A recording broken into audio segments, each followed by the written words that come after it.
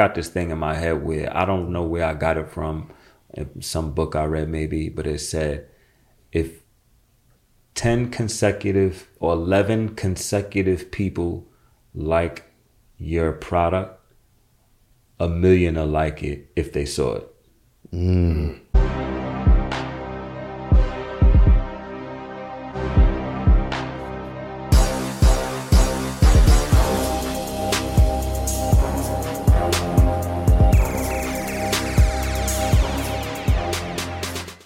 Welcome back to It Starts Now, the happy hour of finance and business. My name is Stanley. I got a special treat today. We're going to discuss so many topics when it comes to gears, head helmets, bike life, motorcycle, the whole culture. And also I got my boy here, Harain, Mr. Smitty, a.k.a. The Voice, a.k.a. OSG, member of OSG that's helping us out to have a discussion with my boy Kamichi about his whole life journey and building up to his brand, how he got focused, locked in, and he's creating something that's amazing for the community. And it's been blowing up for quite some time now. So please welcome my guy Kamichi. Thank you. Appreciate you having me here. Yeah, I'm excited to get into, what I call the bike life culture. So I'm ready for your questions, however you want to roll into it. Absolutely. So before we begin, I want to reintroduce my guy Smitty. Smitty, let them know a little something about you. Smitty, also known as Lansky to the crew. Yeah, very short and quick. Say less. Okay. Say less. So, Kamichi, tell me, how did this idea come about that you started and you said, I want to go ahead and pursue this whole helmet thing? What made you want to create a custom line helmet? I ain't set out to do a helmet line. I set out to do a dope helmet for myself. You know what I'm saying? Mm-hmm. And it just, it came out fire, and I was like, I'm gonna make a couple more, and it just caught a cult following, kind of like that. But the initial idea was actually out of kind of like desperation, like not having no, option. That I didn't have no 9-to-5 aspirations. I was a 3-time felon. I had just came home, so it was like, for me, it was kind of like I got to do something. Before this, I was like trying to learn how to vinyl wrap cars and customize vehicles and bikes. But there's a big learning curve to do that. It's like a lot of things. But it didn't, like I said, the helmets came like I was just trying to create. I was inspired by Don C., this designer from Chicago, who make these hats. And in 2013, I'm fresh home from jail, and I'm just like, yo, what are these hats everybody wearing? I want one of those. Mm-hmm. And then I seen the price tag was like $600, $700 for one. Mm-hmm. And I'm like, shit, like the things change. You know what I'm saying? But I like the style, you know what I'm saying? The snake skin on the brim, it was just different. And it was, it inspired me. I'm like, man, a helmet would look fire like that. And nobody was doing that at the time. So, I started to, I would say I'm a late bloomer. I got creative with my hands later in life. So like 29 years old, I was going to the city, to the garment district, just shopping around different stores and stuff, getting different materials, tinkering with it. And then a friend of mine who was into designing sneakers, he's been designing sneakers since like back when 50 first came out. Remember when people was wearing the Timbs with the Gucci on it back in the day? Right, yeah. You know what I'm saying? Like he started back then, and I asked him, like, you know how to deal with fabric and cutting leather, snakeskin and stuff like that. Like, help me make this helmet. And he helped me, and that shit really just, like I said, that shit just took off. Fast forward like 7 years later, I created my own competition. Like I said, there was nobody doing this before me. But after I, came out with Bespoke Bike Life helmets, I would say it took about 5-6 years before you started seeing, lookalikes. And at first I was, I would get agitated, like, the fuck, they biting my shit, you know what I'm saying? And I don't know if I could curse. I'm good. It's too late now. Oh yeah. Well, go ahead. But I was like, I would be tight. I would be like, confrontational sometimes. Like, I started just you can't come in and take my stuff. You can't have creative rights to something that's just putting material on helmets and stuff like that. You know what I'm saying? But I created a wave, and now it's like 2-3 other brands doing what I do. They're not on my level, but I have to accept that and expect that. Like when you original, you know what I'm saying? Competition is healthy though. Yeah, it's healthy, and thankfully, like, the bike culture is like, so let's just say if this was a fashion culture, like Don C, for example, it didn't take no time for companies to start doing snakeskin brim hats and selling them for a fraction of the price he was selling them for. You feel me? Like, that's just what happens. When Kanye said, yo, let's put leather on sweat. So, matter of fact, I don't even think Kanye was the one who came up with it. But when the people who, the N Noir camp that came up with the idea of leather joggers, like making that a thing in 2013, that shit took off, and then a bunch of other brands did it after that. And it's just a natural, way it goes. Like, ain't nothing new under the sun. I had to respect it and accept it, and get out of my feelings and just get in my bag. You know what I'm saying? But I set myself apart from every brand from the very beginning because I expected that day to come. When I first started this and decided, like, this is what I'm gonna do. Like, I'm gonna put my all into this. All the money I made, all my friends would tell you. You know what I'm saying? Like, I was like, if I come up on $20,000, I'm dumping $20,000 into Bespoke Bike Life. I would be walking a fashion district and just buying fabric for $1,300 worth of fucking fabric that I'm not even, like, using. And it's like, like I was telling one of my partners, like,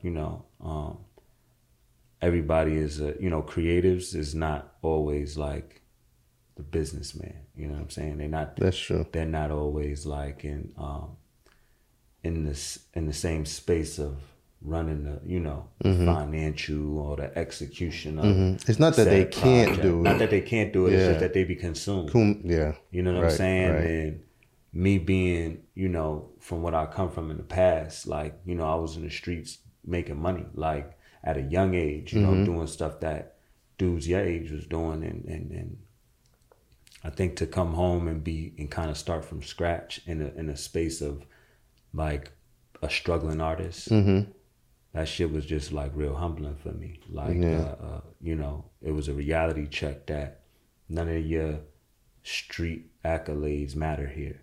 You feel me? Yeah. It's just, you. So, just a question. Earlier you mentioned Bike Life, and you said it again later on. So, for those who don't know, what is Bike Life? What is that about? So if you ask, that's a good question too.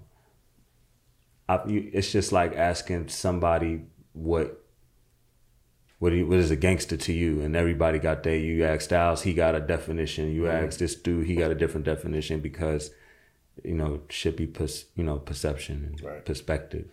But for me, Bike Life is almost exactly how it sounds. For me, it's like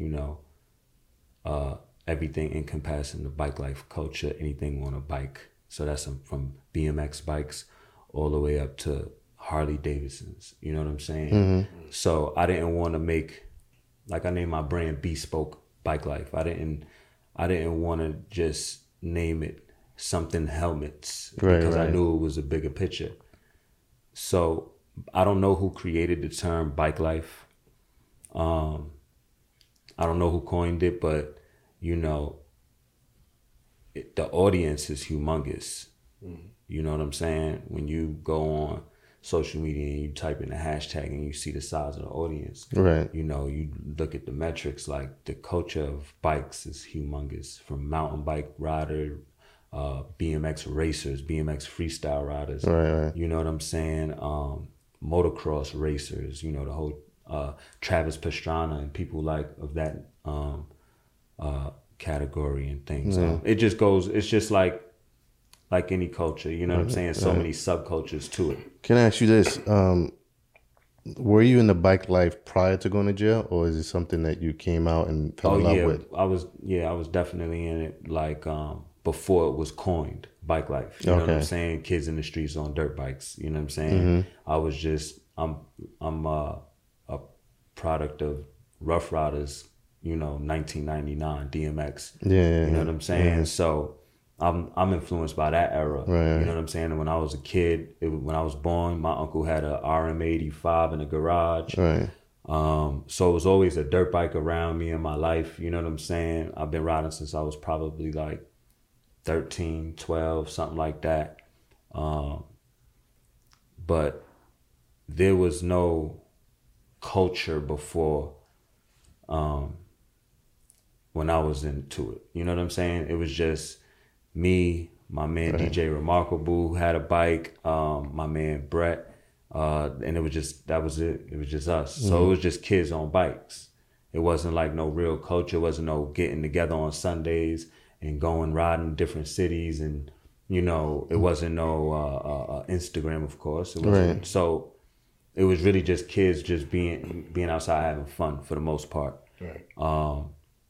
Like I said, we was influenced by Rough Riders for the, you know, most of us, and then I grew out of it. You know, I got into the streets. Like, you know, I tell my kids, my oldest son specifically, he's 14. I tell him, like, you know, I was influenced by DMX and the Rough Riders with this bike stuff and dog stuff. Like, I really got into it, right? And then as I got older, once I hit 15, I would say that's when I started to understand the street stuff he was talking about. And then I got into that, and that shit consumed me. And I got out of, once my bike broke, my dad wasn't around to be like, I'll take it to the shop and get it fixed. That shit just sat in the back. And I just ran the streets with my friends who wasn't on bikes. Because it was only 3 of us that had bikes. You feel me? So the rest of the, you know, we were the minority. You feel me? So everybody else is on foot. Yeah. You know what I'm saying? And gangbanging and shit. So, you know, I left the bike alone and just got into the streets and took the same path. Yeah. You know, most kids take in the inner city. Yeah. You know what's interesting about it? You got locked up and did some time, and you came out. During that time, did you like what made that paradigm shift for you to say, I'm gonna go into something else? I can't continue this lifestyle anymore. I have to find something else. What gave you that drive and motivation?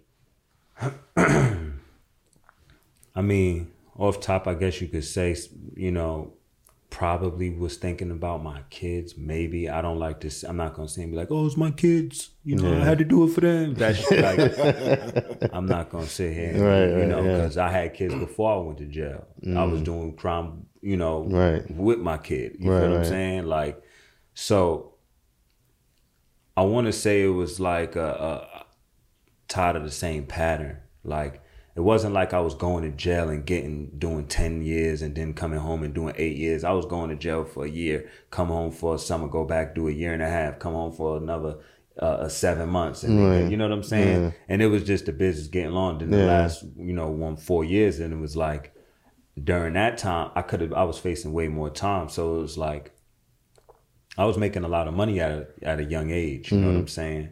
So I had bigger aspirations. Right, you know what I'm saying? Because you know, I feel like your aspirations go as far as your brain could tangibly think it can reach. Right. So if you only making $500 a week, you're not going to be thinking of big dreamy stuff. Right, like right, your, right. your mind ain't gonna really, you thinking of Because survival. it doesn't have that exposure. Right. Right. You in survival mode. So I wasn't in survival mode. You know what I'm saying? I'm not one of them dudes who got a hood story like I come from, you know, no back to the wall, you know, shit was out of like I needed to. My mom's was fucked up, daddy was gone. Like I'm from Jamaica, Queens. Like, you know, my mom's was from Harlem. You know, she lived the struggle life with 5 siblings in an apartment in Harlem. Not me. Feel me? I grew up in a house in a nice neighborhood. We made it bad. Like my you know how I go. That's interesting because like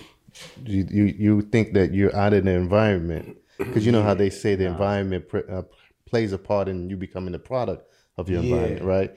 But you were in a better environment and still found yourself active I mean, in the streets. wherever hip hop went, you know, the culture of crime went. Like, and for black kids in the inner cities, as far as that goes. Mm-hmm. So for me, it was like you could have put a kid anywhere. Once you get attached to hip hop, he's gonna seek that lifestyle out. You know what I'm saying? So I wasn't far removed from crime. Like my daddy was a drug dealer. His brother was a drug dealer.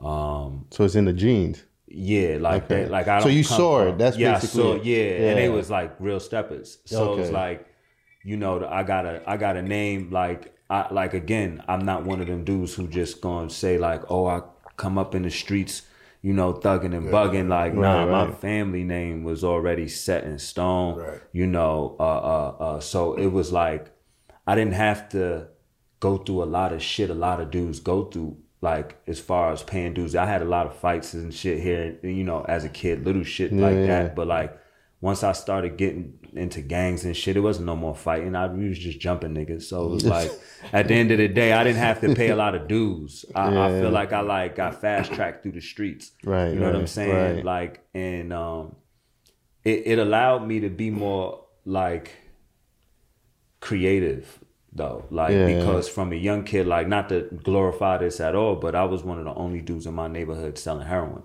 And in Jamaica, Queens, it's like only like in the South Side that was a thing. Like, you know, this is a mostly crack area. Like all of the dudes that we come up under is cocaine dealers. All Jamaica, Queens dudes. You got some dope dudes there, here and there, but I come from up under like bricklayers, like cocaine and shit like that. So I was the dude who came home from Generals like, I'm gonna do something different. I was always a creative dude in that sense, like in hindsight.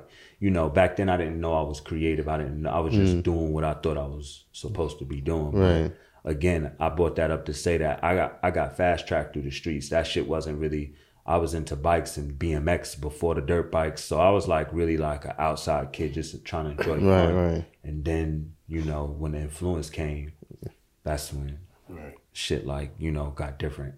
But you made this turn, and now do you have the same grind mindset? Like nah, from then? Okay. Nope. I won't even say I do. Sometimes I think I do. But again, I don't think that just because you made a lot of money in the streets and was a hustler, you're fiscally responsible. Or you might be an entrepreneur, but that don't mean you could be a successful one. You know what I'm saying? I was selling cocaine and weed. So it's like, you could just have bricks and they're gonna go. You don't have to seek them out to, you know, find a bunch of, you don't have to have salesmanship skills to sell a brick. Because they need it. It's a you demand. Just got to know a few dudes, right, and then let them know what you got, and they'll get rid of it for you. Right. So it doesn't like hone your salesmanship skills, like it being on a block. You know what I'm saying? I'm not from the era of standing on a corner with the big bubble coats all day and night. Even though we did, you know, this, but we at the end. I was on the tail end of that era. Right. We from the cell phone era. Sit in your car, wait for your phone to ring. Right. Feel what I'm saying? Pull up and bust your lick. But a lot of the things that from my generation didn't really hone the skills that most people think that being a drug dealer give you.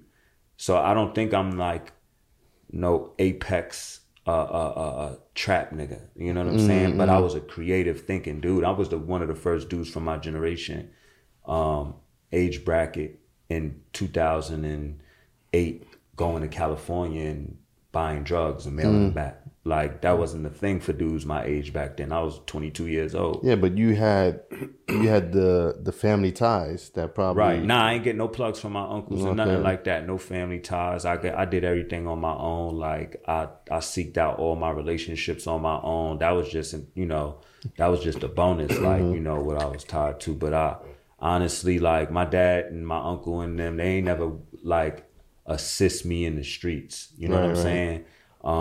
My dad got caught up with the drugs though, like, after a while. So his story ended bad. So it kind of always told me, like, I had always had it in the back of my mind. Like, my uncle ended up doing a bunch of fed time, and my dad ended up hooked on drugs. And that was from since I was a boy. Like, so he was off and on lit. So I watched the up and down roller coaster of being a drug dealer, like, from a young age. From the highs to the lows. From the highs to the lows, yeah. So for me, it was just, I'm doing what my friends is doing and I'm trying to be the best at it. It wasn't, I was just trying to win Trapper of the Year 4 times in a row. Like, it wasn't nothing like, no real push for me to, I didn't have to do it. I had all the opportunity to do everything else. Every neighborhood got a dude like me who had the opportunity to do a bunch of shit and chose the streets. You know what I'm saying? If I told my moms I want to play tennis, she'd have got me a tennis coach. Yeah. You know what I'm saying? If I would have told my moms I want to do this, she bought me a $3,500 four-wheeler when I graduated junior high. So, no, when I graduated, junior high. So you got to think of the psyche of how, how black women be supportive. Yeah. Especially when they got it. Yep. So, like, my mom was a CO since I was a little boy, since 1996. So she always made a decent amount of money. So she supported me to do everything I wanted to do, and I chose to do the dumb shit that I did because of my influences. So, right. Yeah, so I don't think nothing I was doing in the streets helped me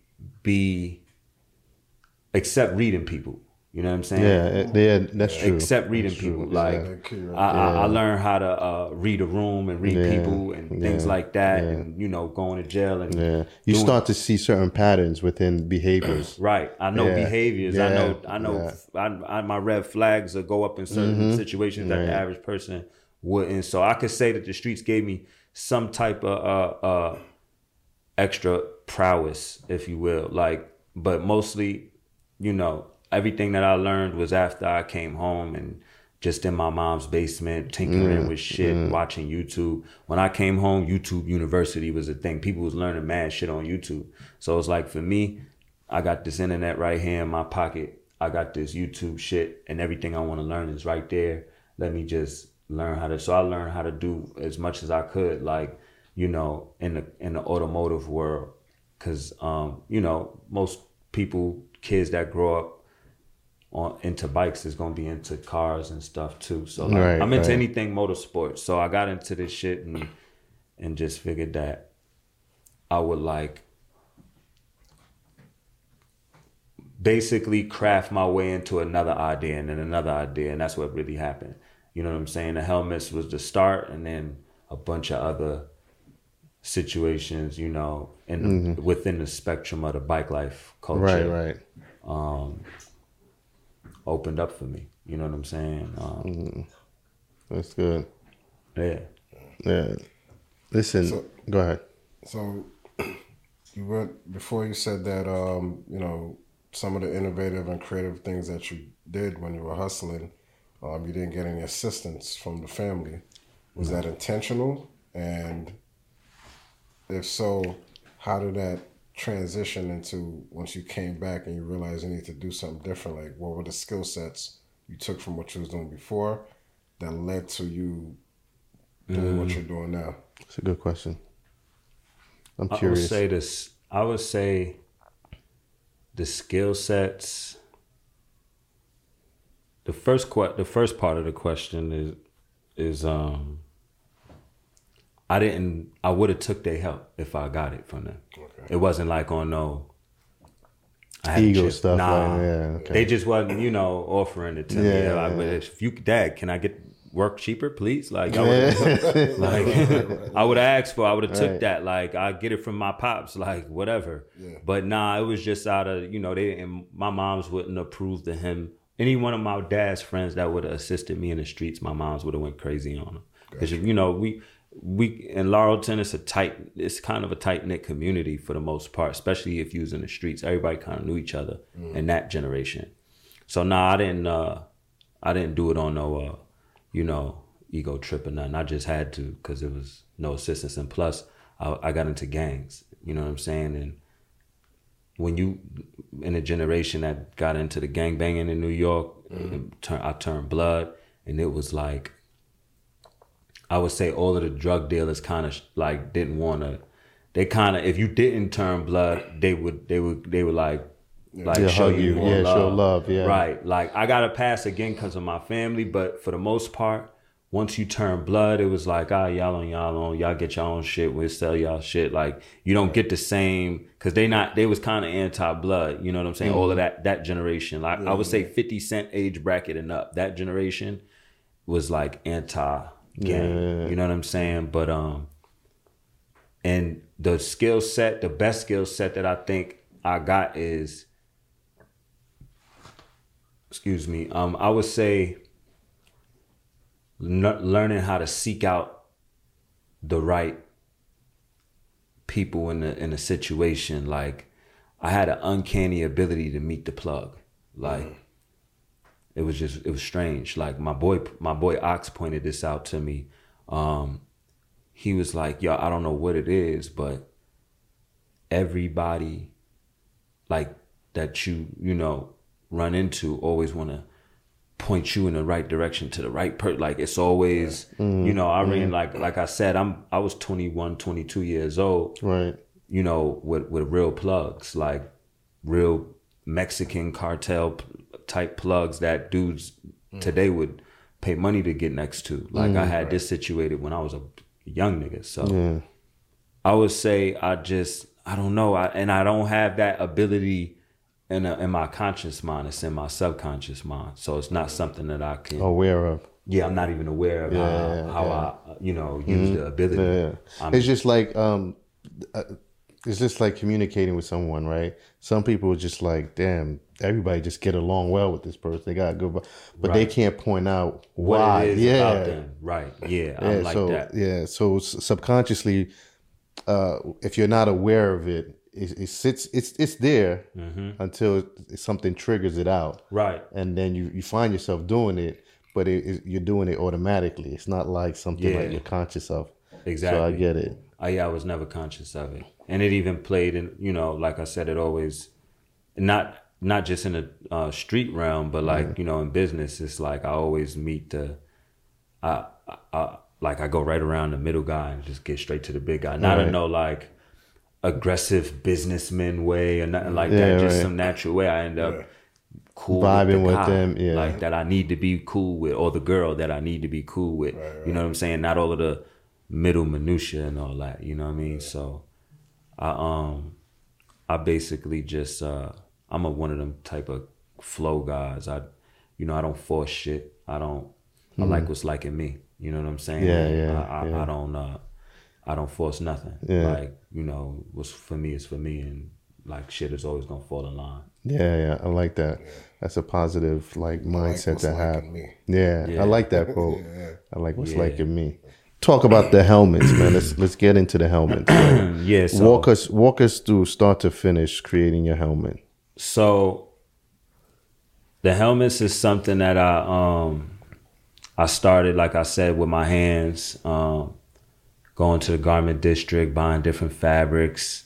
Once I learned how to do it myself, and there was no like, that's the one thing that wasn't on YouTube. Yeah, how to do this. Like, I had to just keep trying different methods, going through different materials and what works and what doesn't work, because everything don't fit around the helmet. The helmet is you purchase a blank helmet. Okay, a blank helmet is my canvas. All right. And I just with a blade and glue, I just make it do what it do. Hey, that's it. Put a blade in the glue. Blade and glue.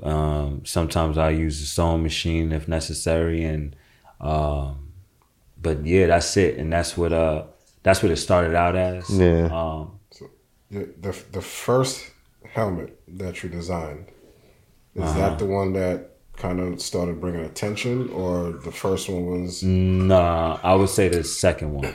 So the first one that was made got the attention in the streets with me actually wearing it. I went and bought a dirt bike to match the helmet and everything. I bought a red Aprilia RSV 450. I hated that fucking bike, but anyway, it was a move to, you know, kind of like, you know, make it look good. We in New York, so it's like this is the place where you got to make it look like something. Yeah. So, how did you know it was going to become something? Like, well, first of all, how did you brand it?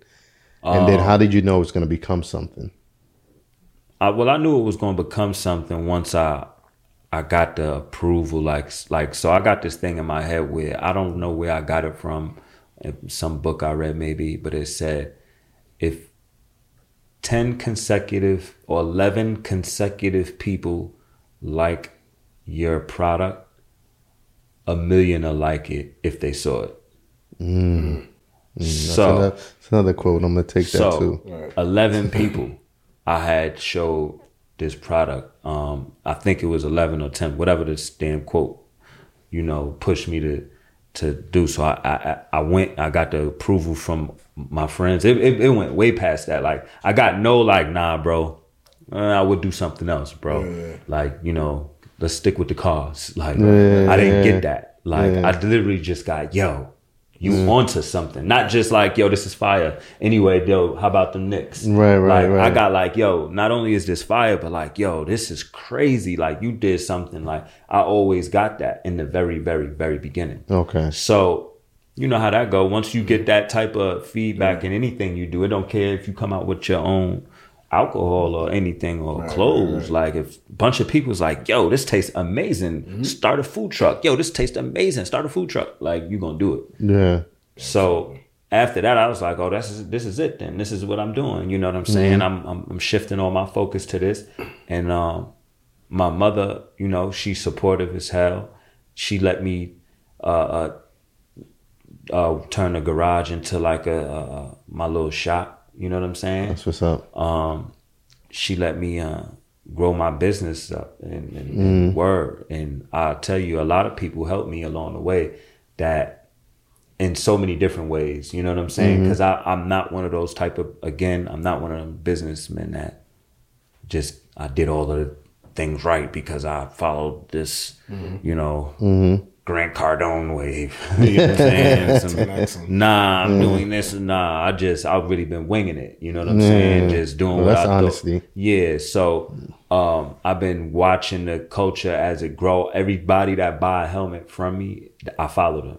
Like, so almost all my followers are customers or friends or you know, people that are designers that I like to see on my timeline. I don't follow no baddies or none of that nut shit. Like I just try to keep it like every time I'm on my feed, I'm looking at my my market, like, because these are all the people that are like, I like to see what they into. You know what I'm saying? So that's how you do product research. By watching them. I watch it. Like I'm friends with a lot of my customers. Like and I mean like, I have a real relationship with a few of my customers. Like you know, some customers you meet through different channels. So some of them through email, they might deal with my lady. So some of them might go through my DM, they gonna deal with me or my brother who handles that. So it's like depending on what channel you go through depends on if you get to me or not. You know what I'm saying? Right. And some of these people I meet, you know, they always start with the like, yo, I just love what you're doing, man. You doing something so major. And, you know, they let it be known, like, yo, what you doing? Because I did some other major things in bike life, like I attempted to create, not attempted, but I started to create this battle competition. I rented out a racetrack in upstate New York, Lebanon Valley Raceway. In 2015, and put this competition together, which turned into, that's a whole nother conversation we'll get to. But so everything that I was learning to do was pretty much everything that I was doing was pretty much motivated from all of the support I was getting from my customers. So like I would meet a lot of, good people that would help me along the way, and they all know who they are. I don't gotta I don't gotta shout everybody out. Like I genuinely am one of them dudes who are most of my success is responsible. I have to say is from like support from everybody around me. Like it's not just my drive. It's not. I literally got a lot of love. I'm not. You'll never see me posting about like you don't get no support. Like I get crazy support. Man. You'd be surprised. Like they, and it's just I feel like it's me just putting out the right energy. Like since I decided to make that.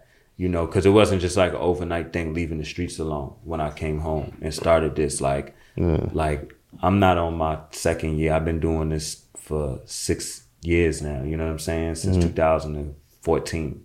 So like 15, 14, something like around there. So it's like, for me, it's like you got to really think about it. Like I passed a lot of phases of that roller coaster, that emotional roller coaster in business that most businesses, but mine's is a lot longer. Like I'm supposed to be way up here, like compared to a lot of what a lot of people think. You know what I'm saying? Like I have the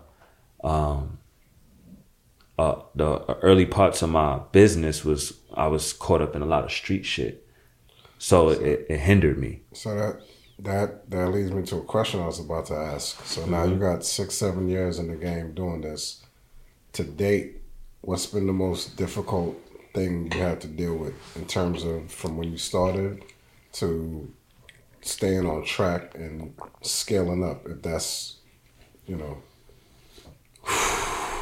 Most difficult thing? Man. I really can't pinpoint what was the most difficult obstacle, because once you get over it, it's like it a next obstacle. It shrinks like so. It looks smaller than what it is when you was facing it. You know what I'm saying?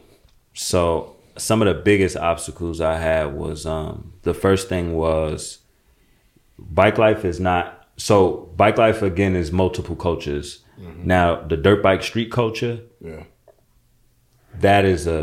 That's the core. That's my core market, because I'm one of them. I'm the dudes that like to wheelie in the streets and run from police. Like I'm from that cloth. You know what I'm saying? I love all of the bikes. Cafe races, Harleys, sport bikes. I like it all. Right. But that's my core. Yeah. So the dirt bike street culture, when I came home, I started Bespoke like a year and change later. So a lot of people didn't know me. I wasn't, I was older than a lot of the people that was, involved in it. And a lot of people didn't know me. I kind of created it and just kind of like came on the scene. And my marketing strategy was literally like, I'm a reach out to dudes that I think is lit, you know what I'm saying? And do shit with them. Like that's it. So I reached out to... it's crazy. Oh, go ahead. Yeah, I reached out to Leaky the Bike Star. And that was the first person I reached out to. And he's from Queens. He's one of the best dirt bike riders in the world. So it's like, I'm like, that's the best play for me right there. Get a helmet on him and he can help me build my brand. And he's from Queens. You know what I'm saying? Then I reached out to Hollywood Stunts. He's one of the dopest dudes out of New York, for real. He rides motorcycles. Right, mostly, but he rides everything. But he was mostly on the motorcycles, so like I looked at that as that. I want to bless him with a helmet because he could represent for the motorcycle riders. Right. Leaky is a dirt bike rider, and so on and so forth. So I seeked out the people that I thought was influential back in 2014, like all of the dudes that I thought I send helmets to dudes that I thought was dope. Like, I'm a fan of you. I just want to put one of these lids on you. You know, you keep your $250. Like, this is just, and I don't even ask for a repost or nothing. Like, this is just me being genuine. Like, you know what I'm saying? So, because that's what these fashion brands will do. They'll come out with some shit T-shirts they selling for $300. They gonna send them to the fly niggas first. Right. So it's like you gotta pay homage to the people that's really influential in your sector. So I did that. I got I would say I got a good first round. My first year or two, you know, I did all of the things that I thought I was supposed to do. I did a lot of things I think I wasn't supposed to do, but you know, that's learning on the learning curve. Right, right. What I was gonna say earlier, not to cut you off, it's just that it sounds to me you still got the same mindset. Like, let me go to the big dogs. Like from earlier when you said, listen, I always had that mindset to go right to the plug. Right. So it's the same mindset. Like, I'm gonna go right to the plug. If this guy's lit right now, he's the plug. Right. And it happens organically. It's funny you mention that, right? It's not always just getting to like I said, a legal plug. It's just the right person, you know, the connection. Yeah. You know what I'm saying? And in 2017, I get a phone call from somebody or a DM, and he was like, I can't remember the kid's name, but he was basically just inviting me to, there's this event that we do every year. When I say we, I say the Bike Life Culture, MLK weekend in Miami. It's like everybody go down there. You probably seen it on the news or something.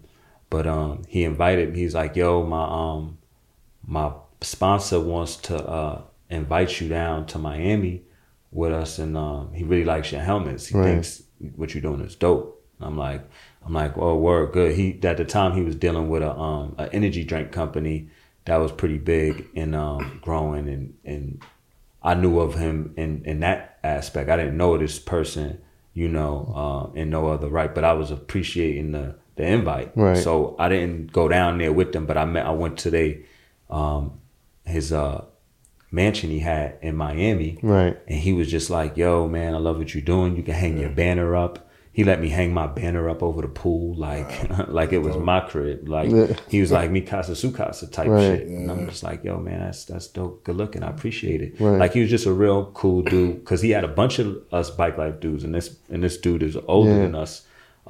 He's like in his mid-40s. Okay. So he's just a person that loves the culture.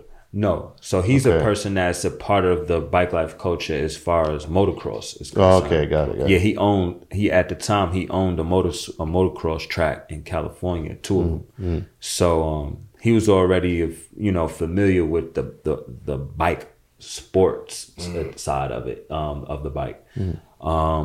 So, but he just loved extreme sports. He was an ex-skateboarder, you know what I'm saying? Ex-snowboarder. Right. So this is like extreme sports is right up his alley. Right. So, right. And he didn't grow up with no silver spoon. So it's like he's comfortable in the trenches. So it's like he's coming around and to these events. These events is hood dudes. Like for the most part, it's a lot of hood dudes, and we get chased by police. Keep this in mind.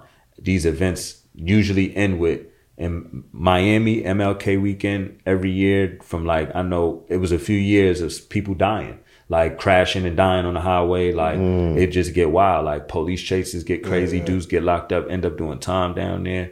So it's a gauntlet. Like, and this dude is, like I said, he owns tracks. Like this dude is worth a lot of money, and you out here mixing it up with us, in these raggedy ass streets with these police. Kind of crazy for that. And then like the tracks, like you said before. Yeah. So now, we met it on the strength of the helmets. The helmets got me noticed by him, and again, it was just a straight up invite. Like, y'all like what you're doing, come through. He invited a lot of people there, but we ended up getting cool. You know what I'm saying? Like. We ended up really like getting close. And once I told them about my event I had did, Bike Battle League, that I had did prior, I had did it 2 years ago prior to that meeting him, and he was like, "Wow, that's a dope idea." Like, you know, he had already understood the sporting side of dirt bike racing, so it's not hard to understand what this type of tournament could bring about. You know what I'm saying? It's not rocket science. Right. So he got on board, like, you know, right then and there, like, you know, we started building a relationship and collaborating. We did some jerseys together. We did and then we started work. We was planning on doing it at Madison Square Garden. We was about to go, you know, scope out the grounds and see if we could create a course that was big enough to support this event we was trying to do. And then he had a death. His son died. His son was murdered. So that parked him for a little minute, and I wasn't pressing it, you know. Yeah. So after that, he came back and was he was really enthused to, you know, get back into the movie business. After his son passed, and, you know, I had told him I used to write stuff in jail. Like, you know, a lot of dudes in jail start writing books. That's one of the first things we do in jail. It's I'm gonna write a book. Yeah, I ain't got shit to do. You know what I'm saying? Yeah, so I'm like, I wrote a book in jail, and I did, though. You know what I'm saying? And he was like, you should write the movie for me. And I was like, I never wrote a movie, but he was like, here, learn how to write one. So over the next few months, I started reading like how to write screenplays. And dude really paid me to write this script. Like, gave me going rate and everything. I ain't never wrote nothing, published shit, and he gave me the going rate, paid me to do that, then produced it, you know what I'm saying, with $100,000 budget, like, and he hired all of the Bike Life dudes, like young dudes that never dealt with no movie shit in their life, a real set, you know what I'm saying, with real cameras, you know what I'm saying? Man. Like, he really did that, you know what I'm saying? A Bike Life story, watch it on Amazon.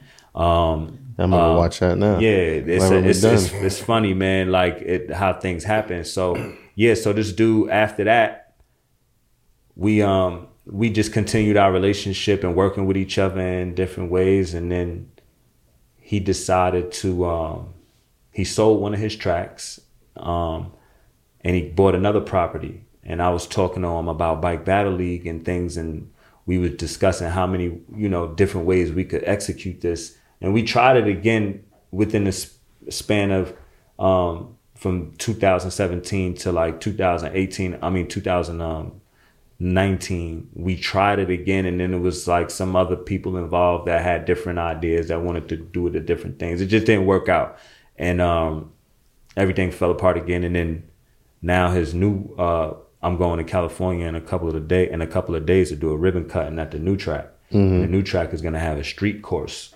And the street course is going to support the bike life culture for these kids that's riding these streets on the dirt bikes. Yeah. Like, we want to create not just a place for them to just come and ride freely, which they will be able to do that, but we also trying to create basically the sanction and body for who's the nicest. Like, we, you know, everybody could willy, but who can really put their skills to the test in a specific, you know, obstacle course type situation. Yeah. So we definitely that's so dope that you're looking for a sanctioned body, because the same thing with boxing, WBO, all of that. Exactly, you get it. You know, you get it. You know, you get it. That, and he's already dealt with this business in the motocross side. He's already been sponsored by big companies, big energy drink companies, big motorcycle brands. You know what I'm saying? So some of the best people in the sport, millionaire riders, racers, race on his properties. So it's like, he's in the culture. So that's, again, circling back to me always meeting the people that I need to meet. Like my man is in the feds telling me right now, look, Meech, you did it again.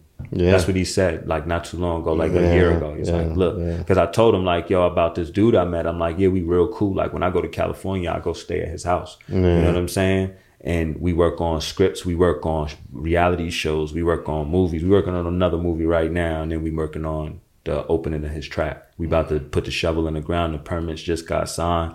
So we finally about to build the track that's going to create the sport. So cheers to that, man. Salute, man. Salute.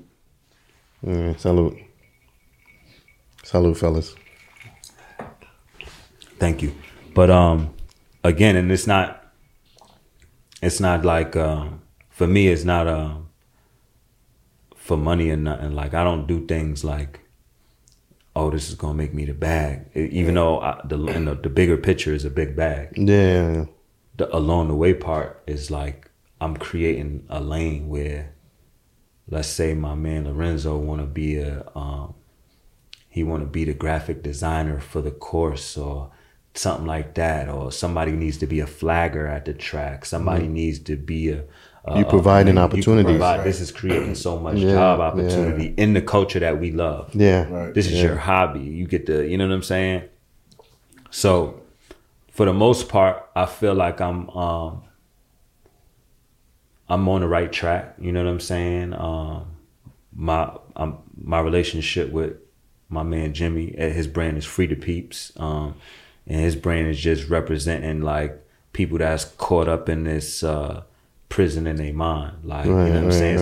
It's not just like people think Free the Peeps is the brand is just about like, yo, free your homies in jail, which, you know, free them too. But it's also about freeing your mind from them chains that, you know, society put on it. And he's like, I call him a philanthropist. That's what I call him. If you look up the definition of a philanthropist, he fit it. Like, you know, and he's enhanced my brand. You know, he's helped me learn a lot about the motorsports business, and I'm excited about the future of this sport because in this culture, because it's a multi-billion-dollar culture. The helmet business alone. So when I got into the helmets, I looked it up, and some of the top 5 helmet businesses, I'm not gonna say their names, but they grossing, you know, is like 100-something million. You know what I'm saying? Like one of them is like 400 million. Like they're doing like sneaker company numbers. Right. You feel what I'm saying? That's This crazy. is because helmets are worldwide. They're sold everywhere. And outside of America, motorcycles be like the #1 motor transport. Right. Yeah. So I'm working on a patent right now for a full face motorcycle helmet. I can't talk too much detail about because I'm in the patent prosecution part. It's still pending. Right. It's not even, I won't even say it's starting to pen yet. But So, but this is going to revolutionize the helmet game as we know it. Like, it's going to go from motorcycle helmets on down to the helmets you buy your kids for their first bike. This helmet patent I'm working on is going to be I guess that's my out game to That's Because the big bag. Yeah, that's the big. That's the big bag that's going to create. I don't know exactly what I'll do with it, but it was one of them things where, you know, I'll explain it to y'all when the cameras. Yeah. But it's one of them things where like I know that the interest is going to create an opportunity for me to have to make a hard decision to either sell it or keep it and maintain it. And that's the hard part I'm kind of on the fence about because it's like, as a dude who's been running a business for, you know, 6+ years, you know, I've been knocked around. You know what I'm saying? I mean, everybody got scar tissues when you start a business. Yeah, you're gonna get knocked down a few times. I feel like me not having a team, like I've not that I didn't have support, like I told you. Yeah. But it's not like having a team. People did in key roles doing the thing that you need. Yeah, so, like people will help me. Why is that though? I got a theory that I think it is, you know, like people that help you financially, like, yo, what you need help with. Like I have friends that give me $100 just to go get you some material. Here, Meech, go get, that's what I got for you. And that helps. But really you need like the effort, hand time, like, you know, and when your friends is, you know, all having, you know, different things going on in their life, and it's like you can't offer them they don't see the same tangible dream you see. No, they never do. They never do. And everybody, like I told my friend the other day, I said, if Jay-Z was born in 85 like me, and he was trying to start a Rockefeller Records today in this generation, it would probably not happen, because Dame Dash would be doing Dame Dash Productions, this, that, and the third, and Rockefeller. Biggs would be doing all of these other businesses and Rockefeller. They were 100% Rockefeller at that time, because everybody didn't want to have that be the chief. Yeah. You know what I'm saying? Like, people played their roles back then. You know what I'm saying? In this day and age, everybody kind of want to be a chief in their own way. Right. So it's real hard to, like, a lot of my friends is alpha males. So it's like, it's not easy to get a alpha males to be like, you know, they working for you. You know what I'm saying? Like, especially when it's like not enough money. Like, if you got big amounts of money to offer, it's different. Yeah, that's different. Yeah. You know what I'm saying? But you run into the problem of, what's the incentive why they're doing it? Is it money, or is it, you know? That's true too. And the thing is about, and we talked about this before, like, a lot of times, you know, we want to get paid for what we're doing, right? But you have to see the value in the company. If you see the value and you see that the company can scale to, you know, some serious heights, you want to calculate it. Do I want a piece of the company, like in some equity shares, or do I just want to get paid? Yeah, you could get paid right now, but then ultimately you remain at the paying stage. You could always get somebody else to employ for that position once you scale, right? Because once you got money, you can always be like, you know what, I can replace this person. But if a person has equity and they believe in the dream, and you give them a piece of the pie, they're like, hold up, I'm going to push this because I believe in it and I have some type of ownership. So it's how you present it at the end of the day. Yeah, that's another thing. Yeah, you're right. Like, maybe I should have been offering ownership and shit back then. You don't got to give a lot, but go ahead. Yeah, sorry, my thing is, you always want to build and grow with your people. Right. Right? But at some point, I always say you have to move on, and then they'll catch up. Yeah. Moving on doesn't mean I'm not messing with you no more. It just means I got to keep going, and then when you're ready, my hand is always there to pull you up. Right. Now, he's right, because here's the thing. The vision is yours. Right. Yeah. They don't see it yet. Right. Now you build traction. They slowly start to see the vision. Yeah. And then they be like, they slowly see the vision and they're like, okay, all right, I see where you're going. Hold that thought. Right. Sorry, hold that thought. Can we bring it back a bit? Cause what just happened? Oh, because no one is moving. The lights It's censored. So when you're at, you're gonna see that you're gonna see light effect. So let's just bring it back a bit. Yeah. So basically, 15 seconds. yeah, I'm just gonna reiterate. The vision is yours, right? And they won't see it. It's not until you build some type of traction and they start to see it, because it wasn't meant for them. Right. It was your vision. It was meant for you. Now you start to mold that vision. It's like clay, right? You start to mold it, and then slowly they start to see how that clay's come together into a personality and a character. Then they go, oh, I see it now. Right. Yeah, I think I'm at that stage now where, you know, they all see it, and they see the moves, they see the opportunity in a bigger picture, which is a bigger bag. Yeah. I think a few of them, if they smart, they do. If they don't, I mean, I'm not tripping. You know, but I've always been the type of dude that once I got the opportunity to make money, I don't know if that's a good or bad thing. Some people say it's a bad thing, but I've always been the dude to be like, man, I got to bring my friends into this. Like, I'm guilty of that. I'm like, yo, I don't know what it is. It's not a bad thing. It's a thing. Yeah, Yeah, it's just I I don't know what it is. all It's the like time. I always want to like since the streets. It's Yeah. like I've always done that and got shown I shouldn't do that. Friends outside of my neighborhood would be like, "Yo, you're doing too much." Like you don't have to do it. Like you don't have to do that. And I always like, and right now, like even with this, like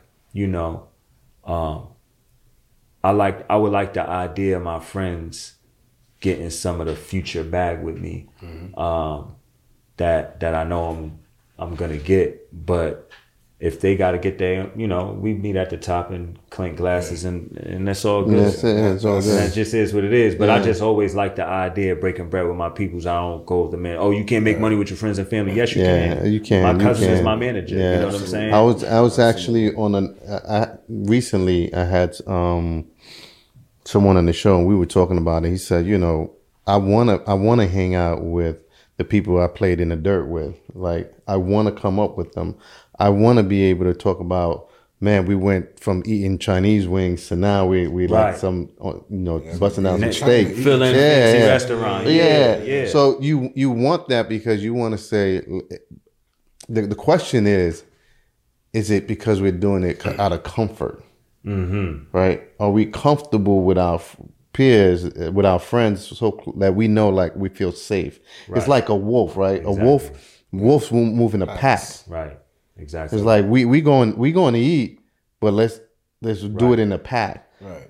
Exactly. So is it the fact that we just we feel comfortable because we like moving in a pack? Yeah, and I feel like again that's part of my my street conditioning.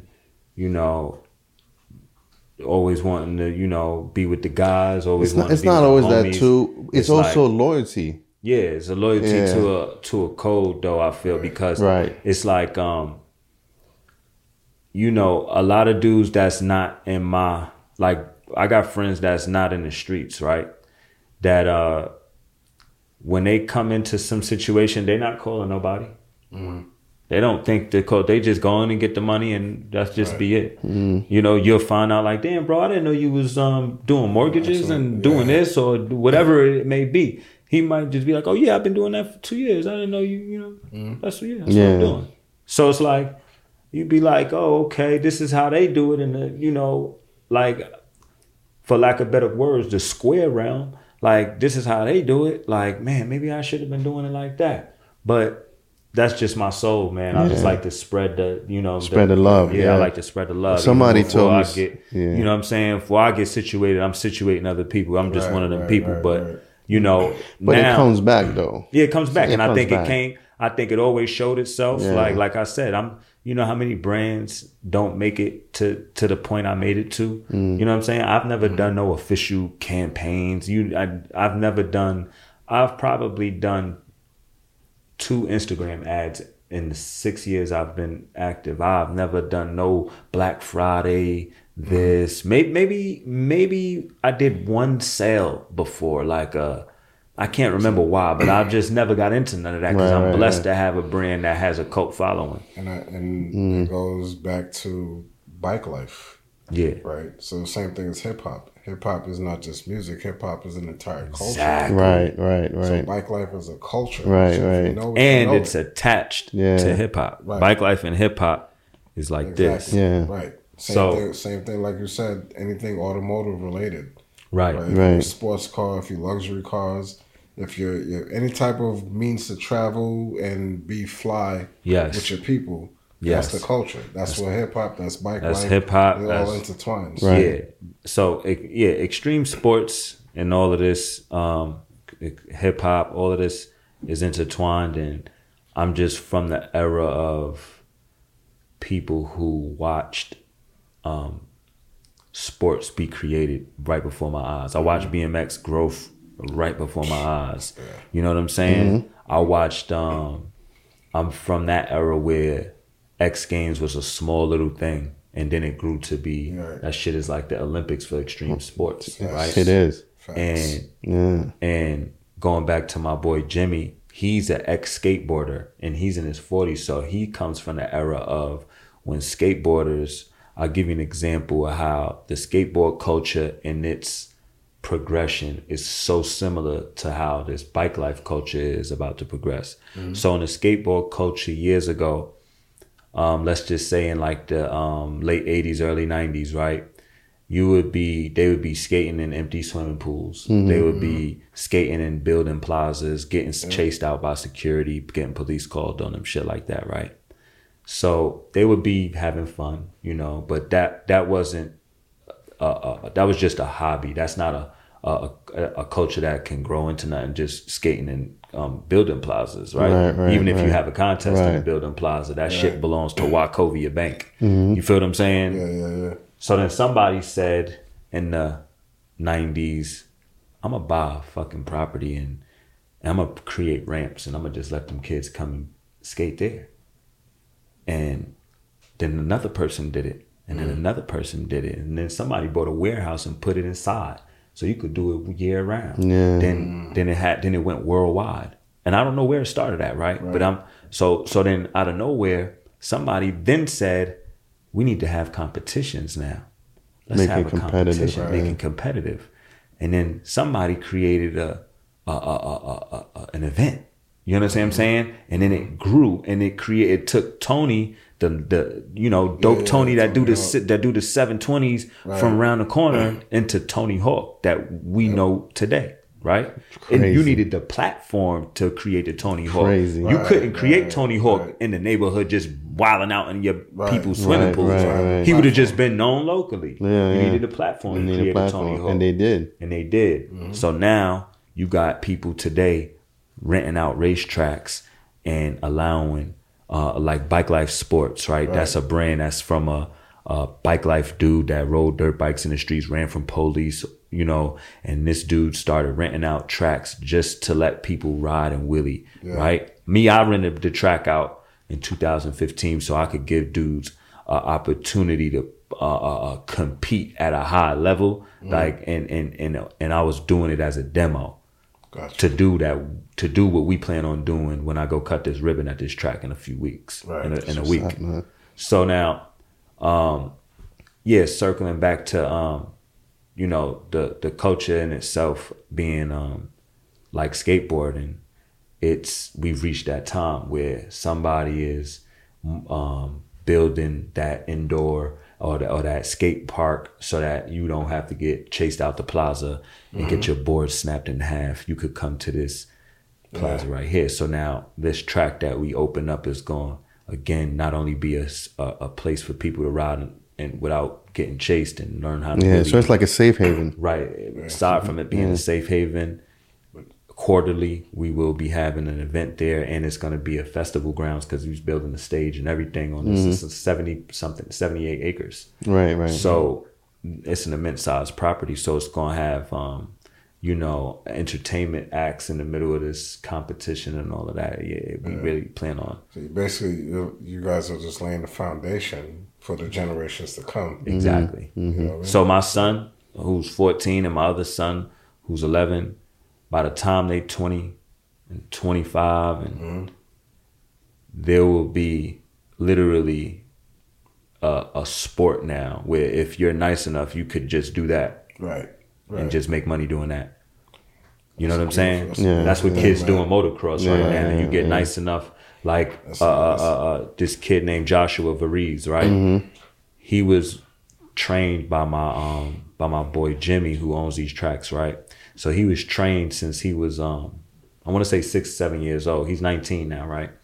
His dad met them at a track, just randomly met them at a race. You know, at the races, how it goes, like you'll bring your kid that races or your kids and your RV and your bikes in the back, and you'll sit there for a few days and, you know, race or for a day or whatever.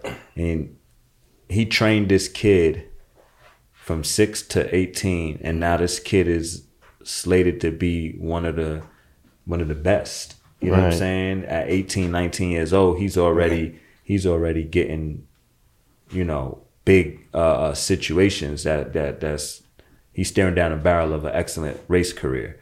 So now this is the part of the business that I want to learn to be able to apply to my side of the culture. You know what I'm saying? Absolutely. What's up, man? Yeah. So, hey, man, this It's been great. Yeah, you, man, you, this you, is dope. you shared a few gems in here, man, that I really like took the heat. Yeah, it's literally creating, when you think about what you're doing now, what you're about to do, you think about esports gaming. This is something that's, people are getting college scholarships for. Right. Wow. Right. Yeah.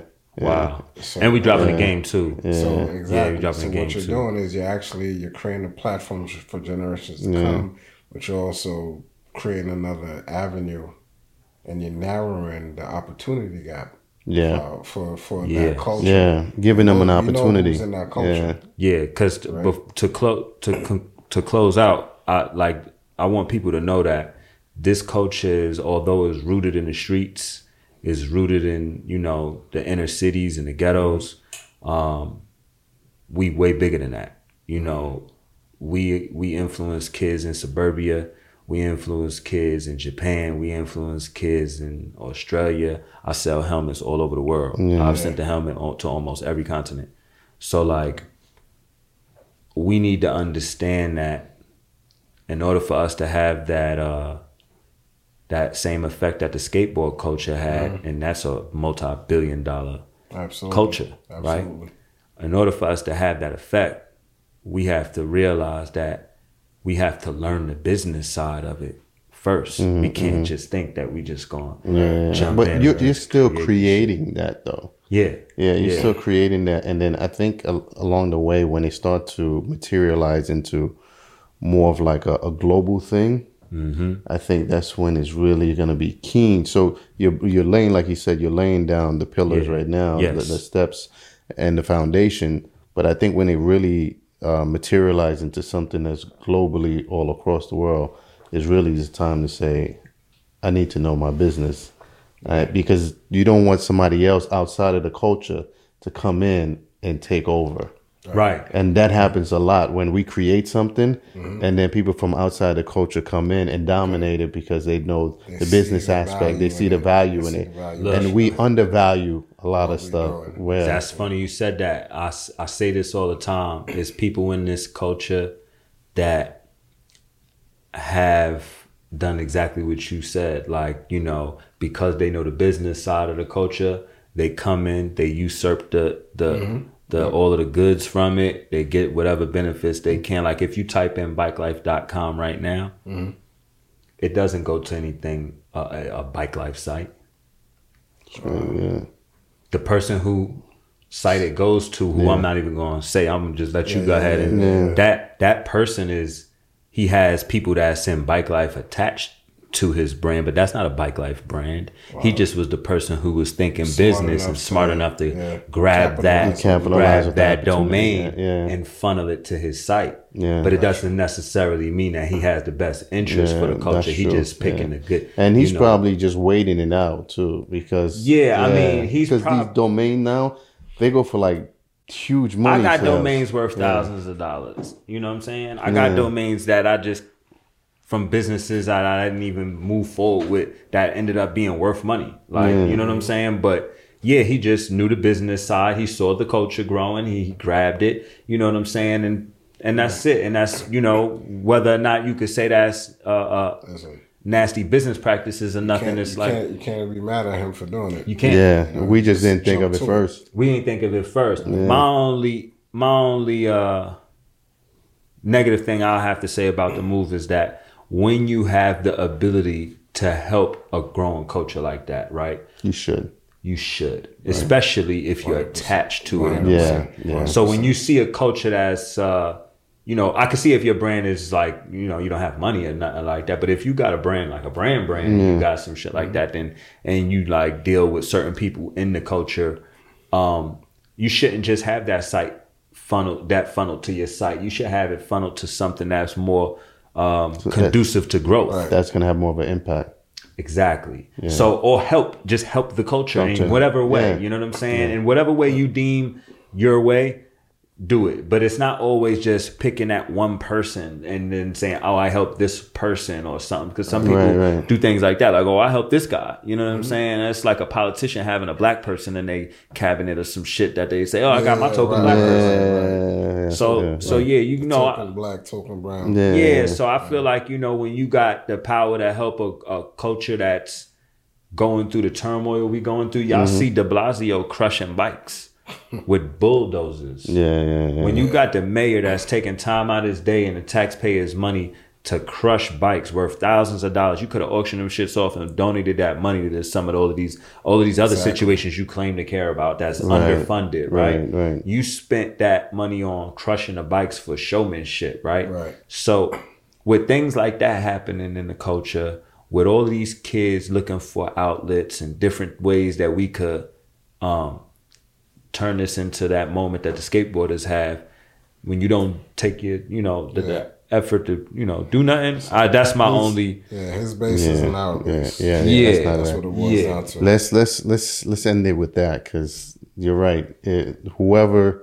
If you're a part of the culture, you should be helping the culture, and that's with anything across the board. Right. Yeah. And if you're a part of the culture, help the culture. Don't, and especially if you own the domain. And that's also one thing I always do when, you know, I'm talking to people that they're looking to start their own brand with. I'll say, make sure the domain is available and lock that in. The domain, get everything. Get everything. Get the domain, get the LLC, get the ESCO, get a trademark, all that stuff. Pay for it, because then you don't have to pay for it a lot more later on. Yes. Yeah, and so we don't want that. Before we wrap, just take a few seconds, tell the people where they can find you, where they can find, you know, if they want to get a custom helmet from you. Well, simple, BespokeBikeLife.com. You know, King of Crowns. I'm Meech. You could DM us, email us is better, way better than DM. Dopest helmets in the game. If you don't know, email us info@BespokeBikeLife.com. But check me out on Instagram. I'm not on Facebook like that. I could only focus on one platform at a time. I ain't know. But yeah, check me out on Instagram. You know, I got some fire stuff up there, man. I've been out here for a long time. When you see them other helmets without that star on it, you know it's not me. Follow us there. Bespoke Bike Life. That's what's up, man. You want to end it off? I just want to say a quick shout out to Stan. It starts now, the entire crew behind it. Shout out to Meech, Kamichi. Shout out to my OSG family. Let me shout out my manager, Sean for Life. He made a lot of plays for me. My boy Jimmy. You know, all of my supporters. Y'all know who y'all are, man. But I had to shout out my core. You know what I'm saying? Yeah, absolutely. Salute to the core. Yeah. All right, guys. Have a good night. Enjoy, everyone. Thank you. Peace. Peace.